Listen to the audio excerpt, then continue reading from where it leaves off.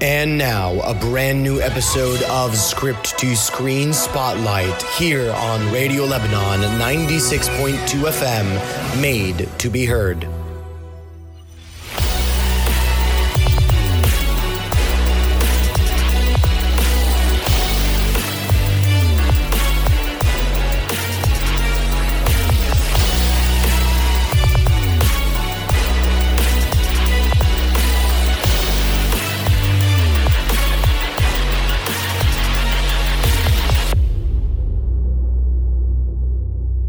Hello and welcome to a brand new episode of Script to Screen Spotlight here on Radio Lebanon 96.2 FM. Today is Friday the 21st of September and we are excited. So excited it's like, I don't know, it's science fiction.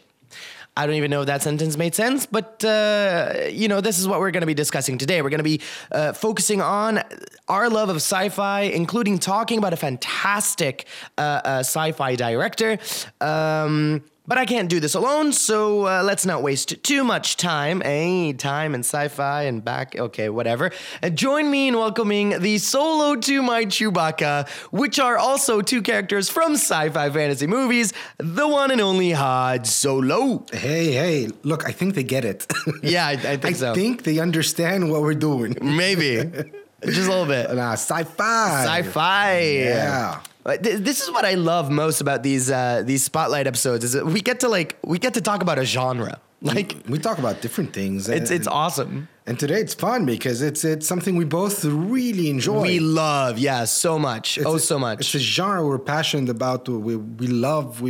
There's so many films. There's so many subtypes of sci-fis. Yep. Wow. And see, the beauty of it is that my love of sci-fi actually is across all forms of mediums. I've read sci-fi books. I like sci-fi TV shows, sci-fi animation, sci-fi movies. It's ever. I'm so sci-fi for sci-fi. Sci-fi. Sci-fi. Oh man.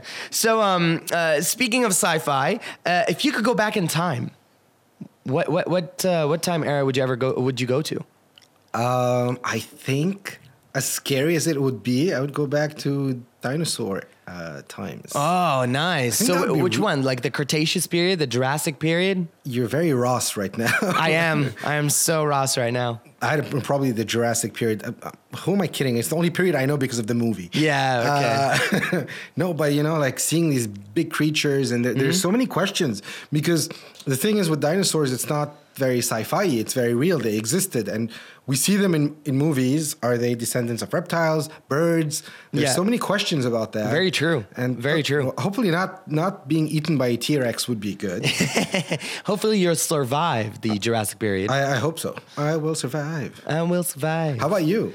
So I'm torn between two. I would love to go back to the Renaissance period. Okay. Specifically around, because that's where a lot of the poets and a lot of that very classic, it's a very romantic period. And I think I would do well for myself during that period. Okay, yeah, I think so. But I would also love to go back to, the early years of cinema. Yeah. Kind of like see how they were discovering all this stuff, like what led to parallel editing, what led to, the close up and all that stuff. Like I think just witnessing the birth of the thing that makes us create a radio show all about it. Absolutely. I think that would also be fascinating.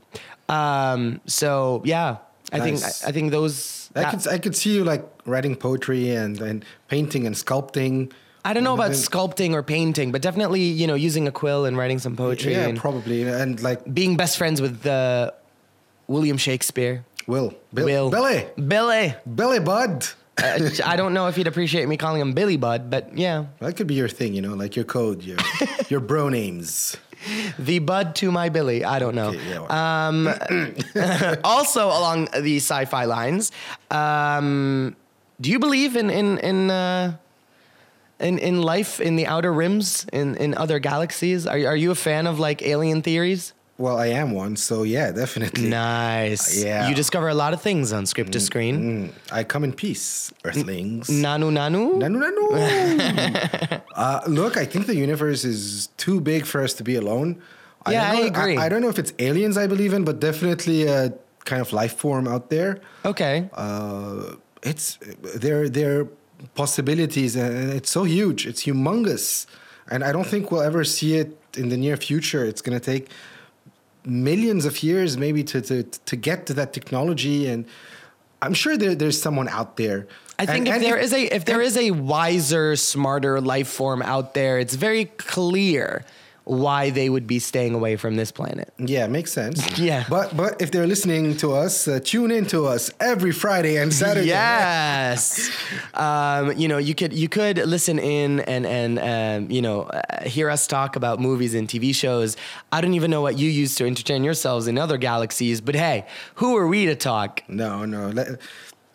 I used to entertain myself as a kid, by the way. I used to create these stories, and sci-fi played a big role in it with these characters. And who are you kidding? You still create those stories. Yeah, I do. Yeah, you do. Absolutely. So what do we got today for our first spotlight, Mr. Solo? We're going to be talking about a director I think we both really, really, really like. We're talking about Mr. James Cameron. Yes. The one, the only, the godfather of the Terminator, of the Titanic, and Indeed. Avatar. Love him or hate him. Yeah, he is here. James Cameron. And he'll be back. And Yeah. to the future. Never mind. Sure. So yeah, love him or hate him. James Cameron is a fan. I mean, he's got a legacy. He's always been at the forefront for technologies and the advancement of technologies in cinema. Totally. I mean, he was essentially the one that brought back the idea of 3D films with Avatar, a film that is much loved and much hated at the same time. Very debated. A very debated film. I personally am on the pro Avatar. I loved the film. I've seen it like 6 or 7 times. I still enjoy it. And now apparently in the second, the much awaited sequel, which has taken almost like a decade to make. I said almost. Oh, yeah, I think. Has it been a decade? 2009, if I'm not mistaken. So 9 years. Yeah, so by the time it'll be released... Probably more over a decade. Yeah, so apparently now he's trying to use 3D technology and motion capture technology underwater. Yeah. He always tries to... The man is crazy. Yeah.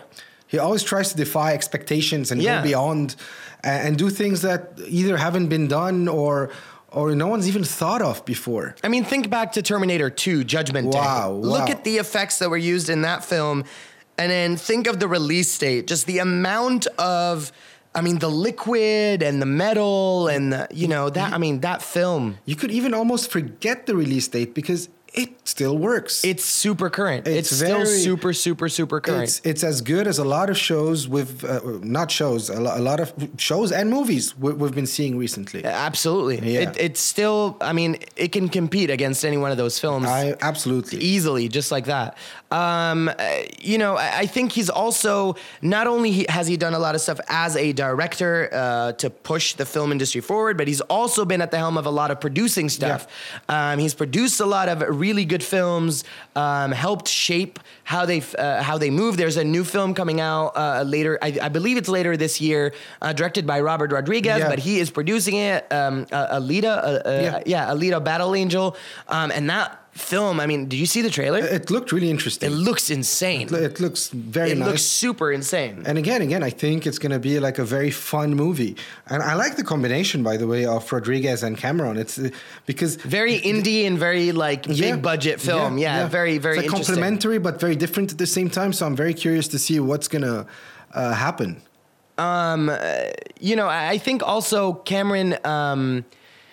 the fact that he also writes a lot of his work is also something that's very interesting. Like the majority, he wrote the script to Titanic, I believe it was him, or he has a writing credit. I'm not 100% sure if he wrote the whole thing, but I know Avatar, he fully wrote that. And and the amazing thing with the Avatar franchise, and this is something that you and I have discussed in the past, he's literally taking his time to release these movies to ensure that they are done the right way, properly, and whether it be from a technological standpoint, from a narrative standpoint, from I don't know, an animation standpoint, etc. The beauty of what James Cameron is doing is he's like, well, you know what? Fans love the first one. They're going to appreciate the second one once it's released because of the quality of how good it's going to be. Well, here's to hoping. But this is something that I have to respect with Cameron. He's never one to rush his work. If you think about it on at least directorial point of view, he hasn't done so many movies. He has, I don't know how many directors credit, but if you look at the time span between one movie and another, it really, there is some time. And I think that's, like you said, he takes his time in what he does. He wants to make good products, good movies, good stories. If a technology isn't where he wants it to be, he'll wait. He'll be patient. Absolutely. He'll be patient, and he will work on those films. Yeah, I'm actually, because you brought that up, I'm actually looking to see like when was, I really think the last film that he directed is Avatar. No, it is Avatar. Which is like a huge, I mean, if you think about it, that's a huge a gap of time since he's actually released anything that he's directed. And then if you don't count his producing credit with Alita. He's also been working on the miniseries A Story of Science Fiction. That is something that he has been working on, so I know he was a part of that as well. But I don't think that really counts. So you've got Avatar. It was in 2009. Was his last directorial? Yeah, he did something called Turuk: The First Flight, which is a TV movie in 2016. He was a collaborating director. Yeah, and that has to do, I believe that has to do with the Avatar, the world of Avatar. Absolutely. And the rest is, well, there's nothing on a directorial standpoint from there on. Yeah, interesting. It's very interesting. And the majority of the stuff that he's worked on has been very science fiction based. Definitely. Between the Terminator, between the Abyss, between... So you've got Terminator, the Abyss, Aliens, which he totally revamped that franchise, gave it a brand new life. He directed Piranha Part 2. That was one of his first earlier works. That's insane. That was actually his first feature film. Yeah. You've got Titanic, which is not. You've got True sci-fi, Lies, which is a movie I really enjoy. By the way, it's a lot of fun. It's a really good. It's actually a really good film. It's a good action film. And he's got. Let's see. He's filming Avatar 2 and 3 at the moment. He's in pre-production for 4 and 5. I didn't even realize there was supposed to be 5 of them. Yeah. I thought there were going to be like 4. The next one is out in 2020, apparently. So that's in 2 years. Yeah, and then you've got 2021, 2024, 2025. Okay, so there'll be 2 and 3 will come out a year apart, and then 4 and 5 will come out a year apart. Yeah, but let's see if he sticks to that timeline, because he does have the tendency of changing. Well, not only that, but you also now need to stick to Disney's timeline, because now Disney owns, essentially they own James Cameron. But again, if you go back to the things that make him who he is, if you look back at his legacy in film, I think one of the films for sure that people constantly talk about when you talk about James Cameron, I think it's a tie between Aliens and Titanic, mostly. Titanic mostly gets negative comments because I know a lot of people dislike the film. I'm a big, I'm an advocate for Titanic. Mm-hmm. I think, sure, the love story might be a little cheesy, but overall the film is excellently made, from the tension, from the way that the Titanic is shot. Again, think of these big, gigantic set pieces, and think of the time. Mm-hmm. When this was made. It's nuts. It's crazy. And then with Aliens, we were just talking about this earlier today.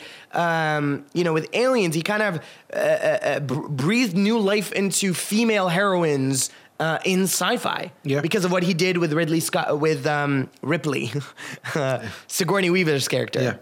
But he kind of did that, I think, also in the second Terminator with Sarah Connor's character. For sure. He's very good at, I think, writing women. making them these very, as you said, it's not in your face. I'm a woman and I'm strong. Right. No, right. she is strong, and she does that with her actions. And she's a strong character. Yeah. She is a human being that is very strong. That Absolutely. just happens to be a female. That happens to be a woman. Completely.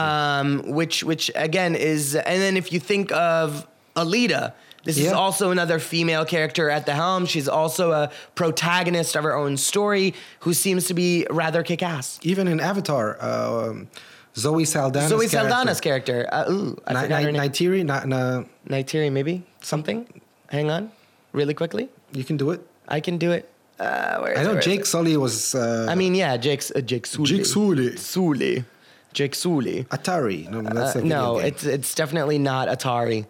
That would be kind of funny, though. But by the way, while you're searching, you know what I want to watch? I want to watch James... Neytiri, you're right. Neytiri, yeah. I want to watch James Cameron's version of Aquaman. Do you know this? I would love James Cameron's version of Aquaman. Because he was on the show Entourage, and he starred in the show. He's like in 4 episodes. That's right. And he's supposedly directing Aquaman. I would have liked to see his version of Aquaman, I think. One final trivia regarding James Cameron. Before we go on our second musical break here. So when Michael Crichton was pitching Jurassic Park, James Cameron actually read that pitch, got very excited over Michael Crichton's storyline, calls up Michael Crichton and says, when are we making this into a movie? And Michael Crichton's answer was, you should have called 24 hours ago because Steven Spielberg already bought it. Wow. So could you imagine if we were living in a world where James Cameron actually took on Jurassic Park? And what's funny, this comes from the story of science fiction. He actually told Steven Spielberg he thinks that he thinks the universe for setting it up the way it did, the way it ended up happening, which is Steven Spielberg directing Jurassic Park, because in Cameron's opinion, he thinks he would have done a very scary, gory, a la Aliens version of Jurassic Park, whereas Steven Spielberg was like a 12-year-old, in the world of Jurassic Park. So I just thought that was very interesting. You know what they should do? When they give the same movie to do 2 directors in the script, and they just do their versions and see what happens. There's actually a series called The Chair that actually did that. I think, you've told me. Yeah. It's super cool. But imagine it with like 2 huge, like Spielberg and Cameron. I would binge watch that show if they did that. Yeah. Okay, so one of the biggest things for me, I think, when it comes to this genre, I think the beauty of sci-fi is that sometimes you can take on topics or issues or social commentary and do it in a way that's very indirect. Like you're pointing it out in a way that is thematic, that is metaphorical, that is symbolic, but you're not actually literally, showing whatever it is that you want to talk about.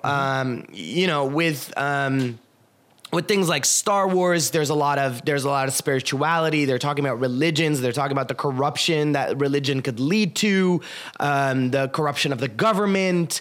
Although the prequels are not necessarily liked by a lot of people, I'm a big fan of the prequels because of all the politics that is in them.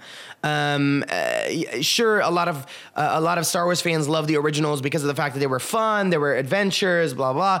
I actually like all the political stuff that happens in episodes 2 and 3 because episode 1 doesn't have a lot of politics. It has it, but not as strongly as 2 and 3, I think.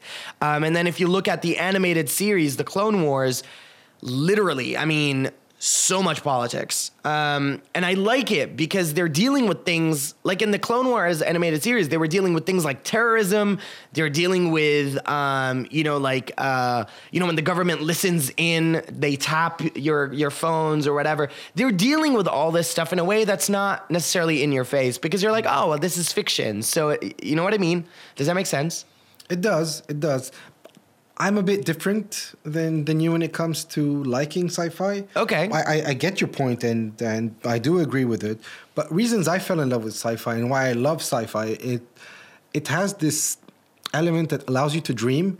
Yes, for sure. So these new worlds you see, these new cultures, these new people, the notion of time travel, because sci-fi it's not just space and it's anything technology, anything technology based. So films like Back to the Future or Star Wars or Star Trek, they were fun. And this is the part I love about the spectacle.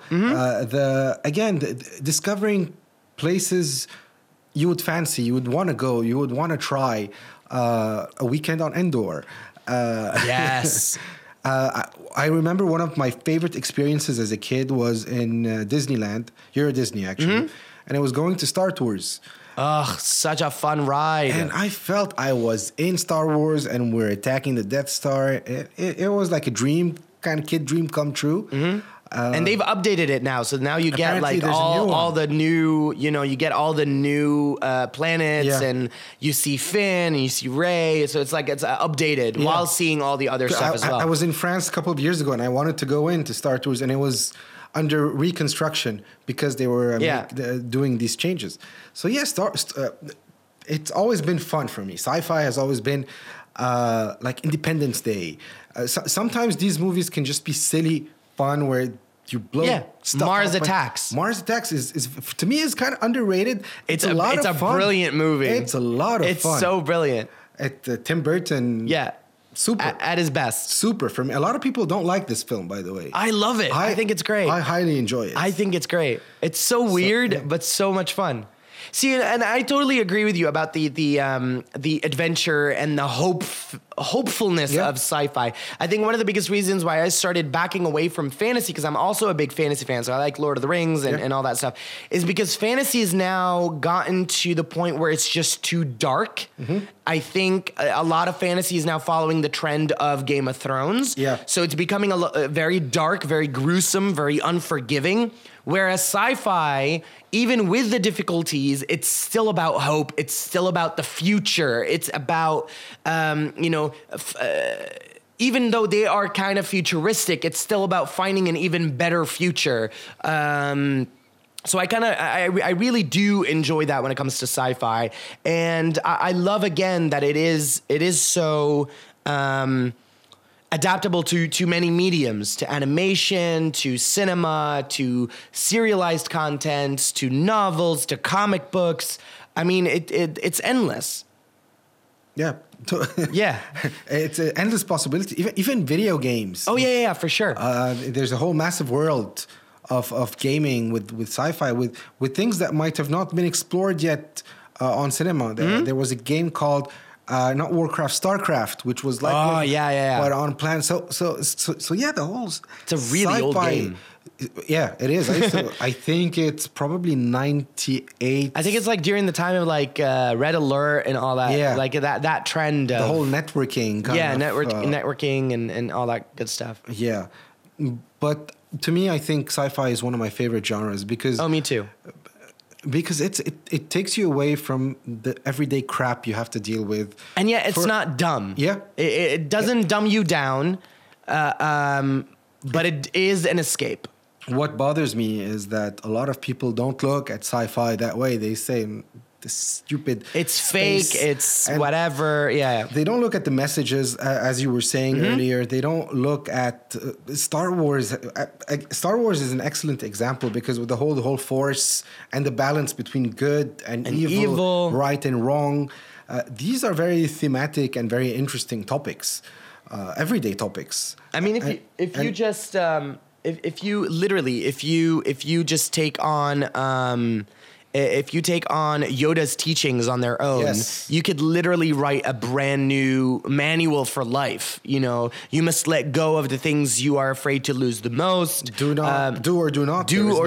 There is no try. I mean, it's crazy how much you can learn from films like Star Wars. Battlestar Galactica dealt with, the effects of war on a surviving human race. What happens when technology kind of backfires and it's almost Terminator-y. And then you can look, and again, like this is kind of, we go into the subgenres of sci-fi. You've got sci-fi horror, you've got sci-fi fantasy, like Star Wars. It counts as sci-fi fantasy because of the Force and all that stuff. You've got sci-fi action, you've got sci-fi comedy with a film like Paul. Have you seen Paul? Paul was very funny, yeah. Paul is great. I love Paul. You've got sci-fi adventure, so you've got like the E.T.s, the Back to the Futures. And this is, again, this goes back to how brilliant sci-fi. I'm still waiting for the sci-fi musical. Have they done a sci-fi? No. Star Wars. They've done sci-fi western. With Cowboys versus aliens. Yeah. No. And then actually a lot of people, a lot of film theorists and academics actually argue that Star Wars at its core is a sci-fi western. It's a spaghetti western. Yeah, it's a spaghetti western in space is what they call it, which I mean, you know, you think of Solo and, you know, the Who Shot First and all that stuff. It's very sci-fi-y. Sci-fi-ish. Sci-fi-ish. Yes. So what's one of your favorite sci-fi films? Aside from Star Wars. Obviously Star Wars, Star Trek. I really enjoyed the first Independence Day. That was a very interesting and fun movie. I think it's one of Will Smith's best performances. Back to the Future. Okay. The whole trilogy, even though the third one is a bit weaker than the others, but still. And I like how there are cowboys in that. And finally, I think you'll agree with this, Stargate. The series? The movie.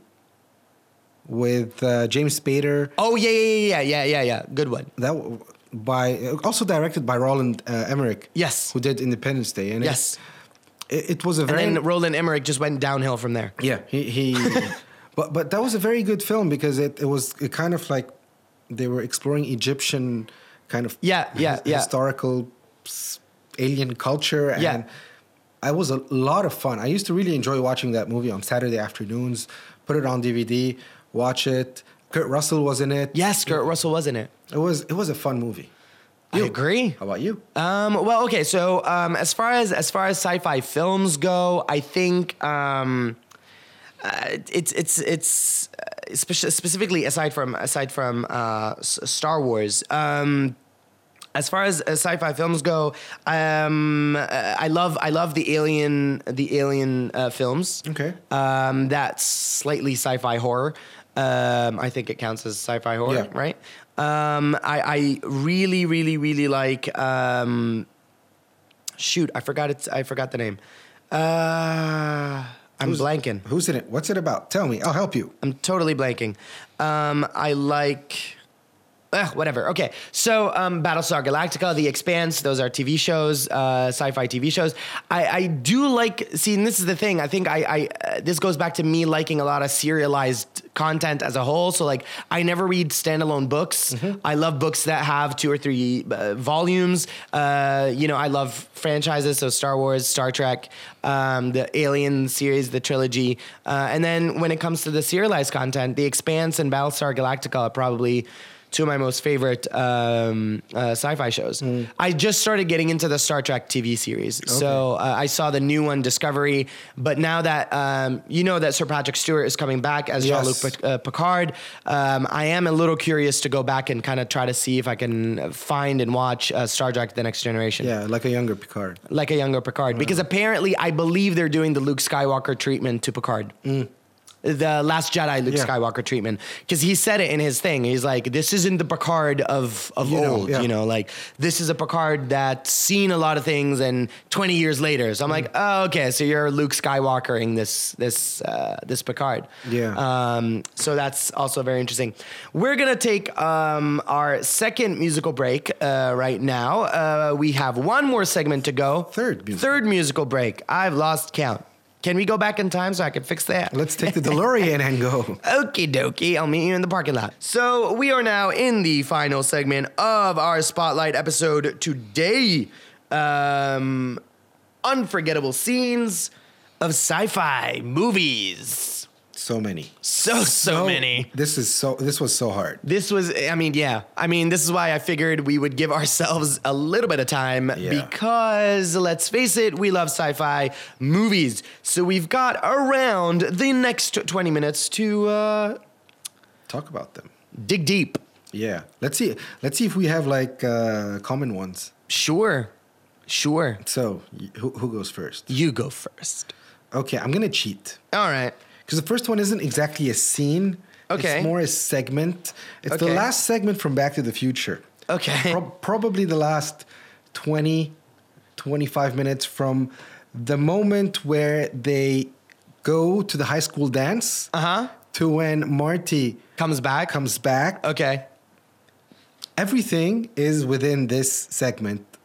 You have a very funny scene with Marty McFly and his mother in the car. Mm-hmm. You have a very funny scene when Biff comes and George defends Marty's mother. You have the whole dance scene and the Johnny B. Good scene where Marty McFly plays on the guitar and is just one of the most memorable and then musical parts. Yeah, and his hand starts to fade because his parents need to kiss. You have to watch this movie to understand what I'm talking about. Yeah, for sure. But so you have that part. And then you have the whole part in the end where he's trying to tell the doc that he's going to die in the future. He gives him the letter and the doc doesn't want the letter. Mm-hmm. And they need to get that lightning bolt on the big clock tower to hit at exactly, I think, 10:01 or 10:02. Uh-huh. And then there's the plugs which don't go in. And then it's so stressful. So it's so well crafted. It's very intense, and you just want to know, is the kid going to go back to 1985? Yeah, so you've got music, you've got fun, you've got adventure, you've got serious suspense. Yeah. It's fantastic. It's arguably, I've heard many screenwriters actually say that Back to the Future is actually one of the most concrete screenplays ever written. Because of how well the arc is set up and everything along those lines. So definitely those last 20 minutes are just epic for me in Back to the Future. And every time I watch it, I'm still stressed. Christopher Lloyd is just amazing. He's so good. Doc. He's so good. And McFly and Michael J. Fox. Also, what a killer performance. Yeah. But Christopher Lloyd. Yeah. Marty. Great Scott. So I'm going to cheat also because I also have a final sequence that I'm a big fan of. And it has to be E.T. Okay. I think from the bike chase on, traumatic memories. From the bike chase all the way toward the end with E.T. saying "I'll be right here" and the swelling of John Williams' music this is sci-fi, man. This is sci-fi. This is a tear. You're crying because an alien is leaving. When has that ever happened in a sci-fi movie? I'll tell you in one of my other favorite scenes. Because there is another sci-fi movie that's made me cry, and that's not counting the many times I've teared up in Star Wars. But I think this final sequence in E.T. is it's exactly what we were talking about. It's heart, it's adventure, it's hope. It's doing what Yoda is telling us to do, learning to let go of the things that we love the most, and knowing that they will always be right here. It's so layered. It's so epically beautiful, and I cry every single time. Okay. You need a tissue? No. Are you sure? Yeah, I'm good. No, but definitely, it is a very emotional scene. As we talked about, I think last week or the one before, it's a movie that kind of traumatized me. Yeah, I know. But I do remember the scene, the beauty of it when they hug each other in the end. Oh, so good. Beautiful scene. Just so good. So my next scene is a bit more intense. Okay. And it's the scene in Independence Day when they blow up the White House. Oh, no. Because seriously, this specific shot, I think when you watch the movie with the helicopter running away, flying away, and slightly tilting, and then that blue beam coming on the White House and it exploding, very good use of actual practical effects, non-CGI. Because it's a miniature set. It's a miniature set, very well done. And that scene, you're like, it's over, man. The aliens have won. They're destroying everything. We're donezo. We're finito. And did you know the studio actually didn't want that scene in the film? Because it's the White House. It's the White House. Yeah. They did not want, lo and behold, years later, Olympus has fallen, you know, The whole White House down, you Yeah. know, like, but they did not want that Wow. scene in the film. And the director, I think it's Roland Emmerich, too. he argued incessantly for that scene to be in there and did it anyway. Yeah.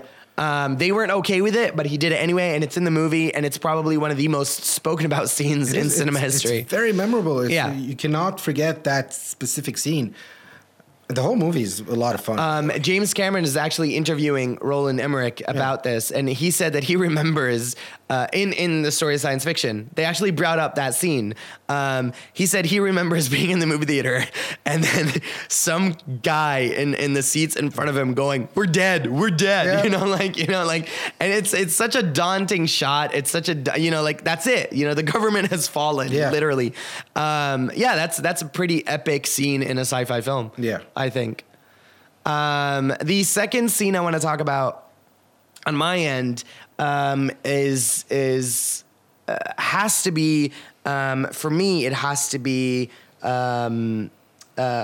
seeing Pandora for the first time in Avatar. Yeah. I think the moment you see it that first time, you're literally feeling the same thing these characters are feeling when they see it the first time. When you see those creatures, the natural ambience, the atmosphere, the ecosystem, all of it. It's crazy how realistic it all felt, how beautiful it all looked. And again, it goes back to that awe-inspiring kind of imagination-filled places you've always wanted to be. Yeah. When you see the floating mountains, and it's gorgeous. It's gorgeous to look at. And I think that for me is something that's completely unforgettable. Because the moment you say Pandora now, you're no longer thinking of that old music app. You're thinking of the planet. I'm thinking of the box, but yeah. Oh, Pandora's box. Okay. That's very morbid. No, but definitely, the greenery and the waterfalls from the mountains, which are floating. That's just beautiful, and the whole wildlife. You get to see the animals. Exactly. And again, creating something from scratch, not from an existing property, is always, I think, 10 times more impressive. I think it echoes the same thing you felt in Jurassic Park the first time you see the brachiosaur. It's that same awe-filled moment. You're just like, whoa, this is real. It's this awesome feeling. Sometimes you get goosebumps just thinking about it. So that's my second scene. All right. My third scene is probably the most cliche scene. All right. But it's got to be Darth Vader, Luke, the "I am your father" scene. Yes. I mean, we cannot do this segment and not talk about this scene. Yeah, you can't. That's very true. Because A, it's one of the biggest plot twists in movie history. Yeah. B, it's done in such a way where Luke is at his weakest. Yep. He's also almost done dead. I think by that point his hand was chopped off. Yes. So, yep. And those... He told me enough. And then, he's like, he told you, Kenobi told me you killed my father. He told me you killed him. And then he's like, no, I am your father. I am your father. No, it's Luke, I am your father. No, I am your father. Luke, I am your father is not actually it. Absolutely. You told me that. We talked about that. Yes, we did. and that moment where Luke doesn't believe him, is like, no, and he screams, Mark Hamill. An applause goes out to you, my friend, applause. for taking a scene that could have been extremely cheesy and making it the most gut-wrenching, heartbreaking moment in cinema history. By the way, I heard, I'm not sure if this is true or not, while filming the scene, the actor playing Darth Vader, David Price, I think, doesn't say... No, he doesn't. That was not what was in the script. The only person that knew, aside from George Lucas, was Mark Hamill. Yeah. Because they showed him the line the day of, and they said, you need to react as if he's saying this. That, exactly. And no one had a clue. No one had a clue. And then the movie came out and blew everyone away. Yeah. I believe that Mark Hamill knew, if I'm not mistaken. I believe that they told Mark Hamill the day that they were shooting, and then they just kind of went for it. Which is all. Okay. So my third scene is actually also in the Star Wars universe. but it's not the Luke, I am your father scene. Okay. Or the no, I am your father scene. It would have to be the Anakin versus Obi-Wan fight sequence. Okay. Yes. Because it's just so grandiose. It's so grandiose. It's so operatic. It's so gorgeously choreographed. It's like this is it. This was like the climax of Revenge of the Sith. It was the moment we had been waiting for since the I am your father sequence. You know what I mean? It's so dark. It's heartbreaking. And at the same time, you're angry that this is happening because you don't want this to happen, because you've basically realized at this point that Anakin was just manipulated into becoming Darth Vader. Like, this wasn't necessarily his smart choice. Like, it wasn't, he was manipulated. He was lied to, he was led into, he was tempted by the dark side of the Force. It's weird. I can't just say the dark side. I have to say the dark side of the Force. And it's so, and it ends with one of Ewan McGregor, and then also, I know not a lot of people are fans of Hayden Christensen, but that final I hate you at the end, as he's being burnt alive, it's some good drama right there between him and Ewan McGregor. I'm actually not as critical about Hayden in Revenge of the Sith as I am of Hayden in Clones. Attack of the Clones. I thought Hayden in Revenge of the Sith actually really became Anakin somehow. He didn't have as many doo-doo lines as he did in Attack of the Clones. But then also, and I've said this kind of before, the Clone Wars animated series really redeems the prequels, because you get to see a lot of the stuff that we weren't able to see in the movies, which is how bad the war got, how many planetary systems actually collapsed because of what was happening. We didn't get the chance to see that in 3 films, unfortunately. But you do get to see it in the Clone Wars. So I think that scene in and of itself is just so epic. Yeah. I don't know why, for me, Christensen, a lot of people say that, but I agree with them, feels like a spoiled little brat shouting all the time. Maybe some of the lines didn't help him. Yes, I would have to say that, yes, some of the lines didn't help. But you also have to understand that these films came out in the 2000s, so you had angsty teens everywhere. So you also have to consider that Christensen was robbed from his mom. Not Christensen, but Anakin. like Anakin was robbed away, not robbed away, but like he moved away from his mom. He was having to deal with a already flawed system, which was the Jedi Order. They were already kind of starting to fall apart, so he was very confused. And that's why I said I like him more in Revenge of the Sith than I do in Attack of the Clones. Attack of the Clones, he was very angsty. The scene where he's talking about how he killed all the sand people is so terrible. And then the I don't like sand line, that's also, that's worse. I don't like sand. It's rough and coarse and gets everywhere. It's terrible. Like, who says that? And then again, it's a big improvement over, midichlorians. What are midichlorians? Yeah. And then it got even better for Revenge of the Sith. So yay, progress. It is. Yeah. If you want to talk about progress, yeah, I'm in. But again, when you watch the Clone Wars, it really does redeem Anakin's character. Yeah. And the voice actor Matt Lanter, he's done a lot. He's a known actor. I don't know if you've heard of the show Timeless.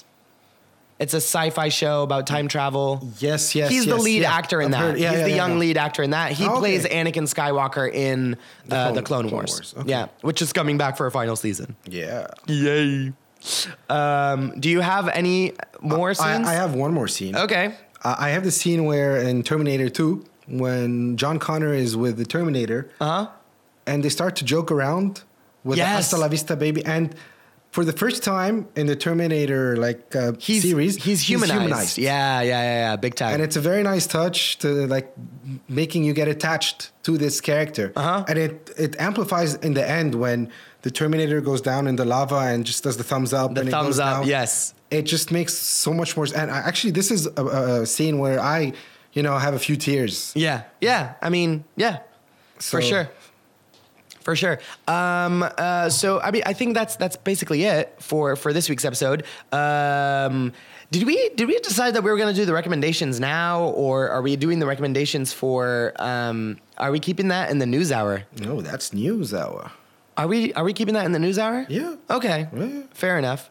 Cool beans. Cool. Brooklyn Nine-Nine. Brooklyn Nine-Nine. So really quick, I'm going to say, because I was going to put that in my recommendation and then, okay. So one of, a final scene for me, I'm just going to say the movie because I really like the movie. I think it's a little underappreciated, but I really like it, is Super 8.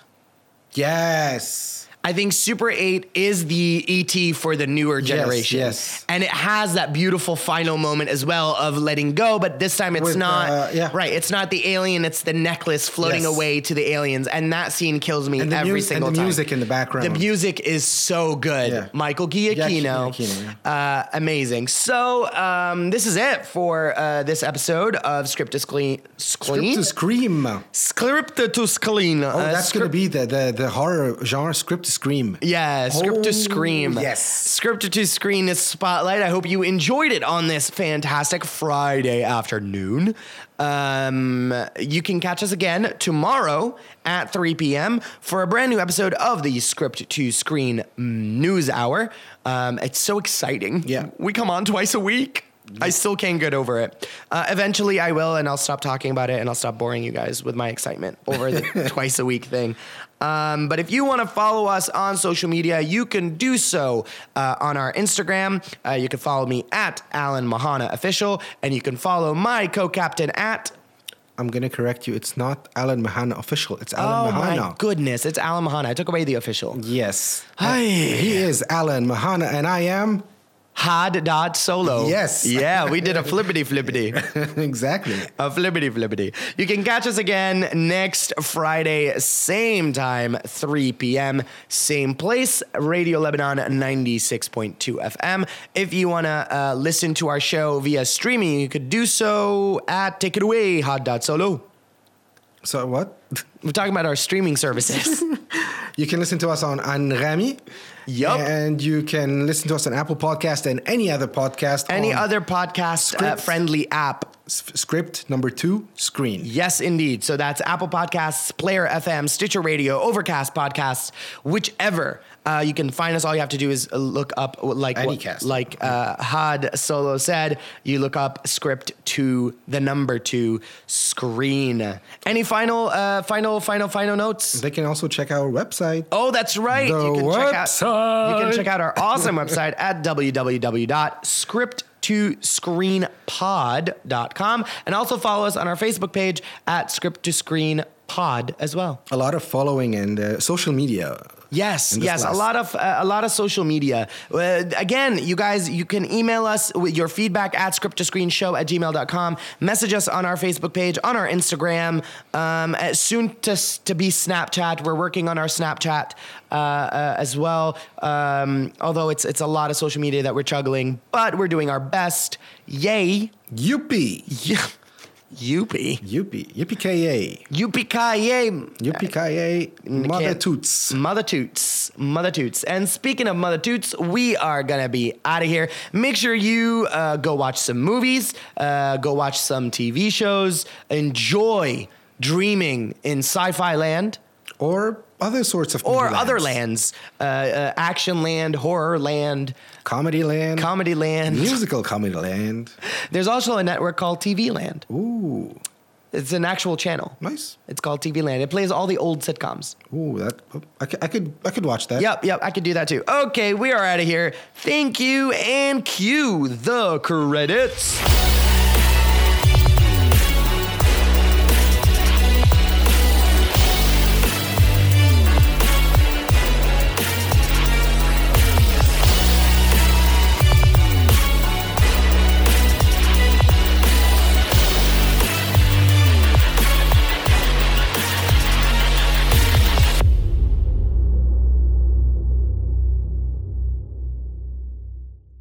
Hi, I'm Alan. And I am Hat Solo. And together we can rule the galaxy. that might take too much time. Let's talk about films and TV instead. That makes sense. Join us at 3 p.m. every Friday for Script to Screen Spotlight and Saturday for the Script to Screen News Hour. We'll be discussing all the latest news from the film and TV industry. And we'll also enchant you with some of the greatest songs and soundtracks out there. Script to Screen, only on Radio Lebanon 96.2 FM, made to be heard.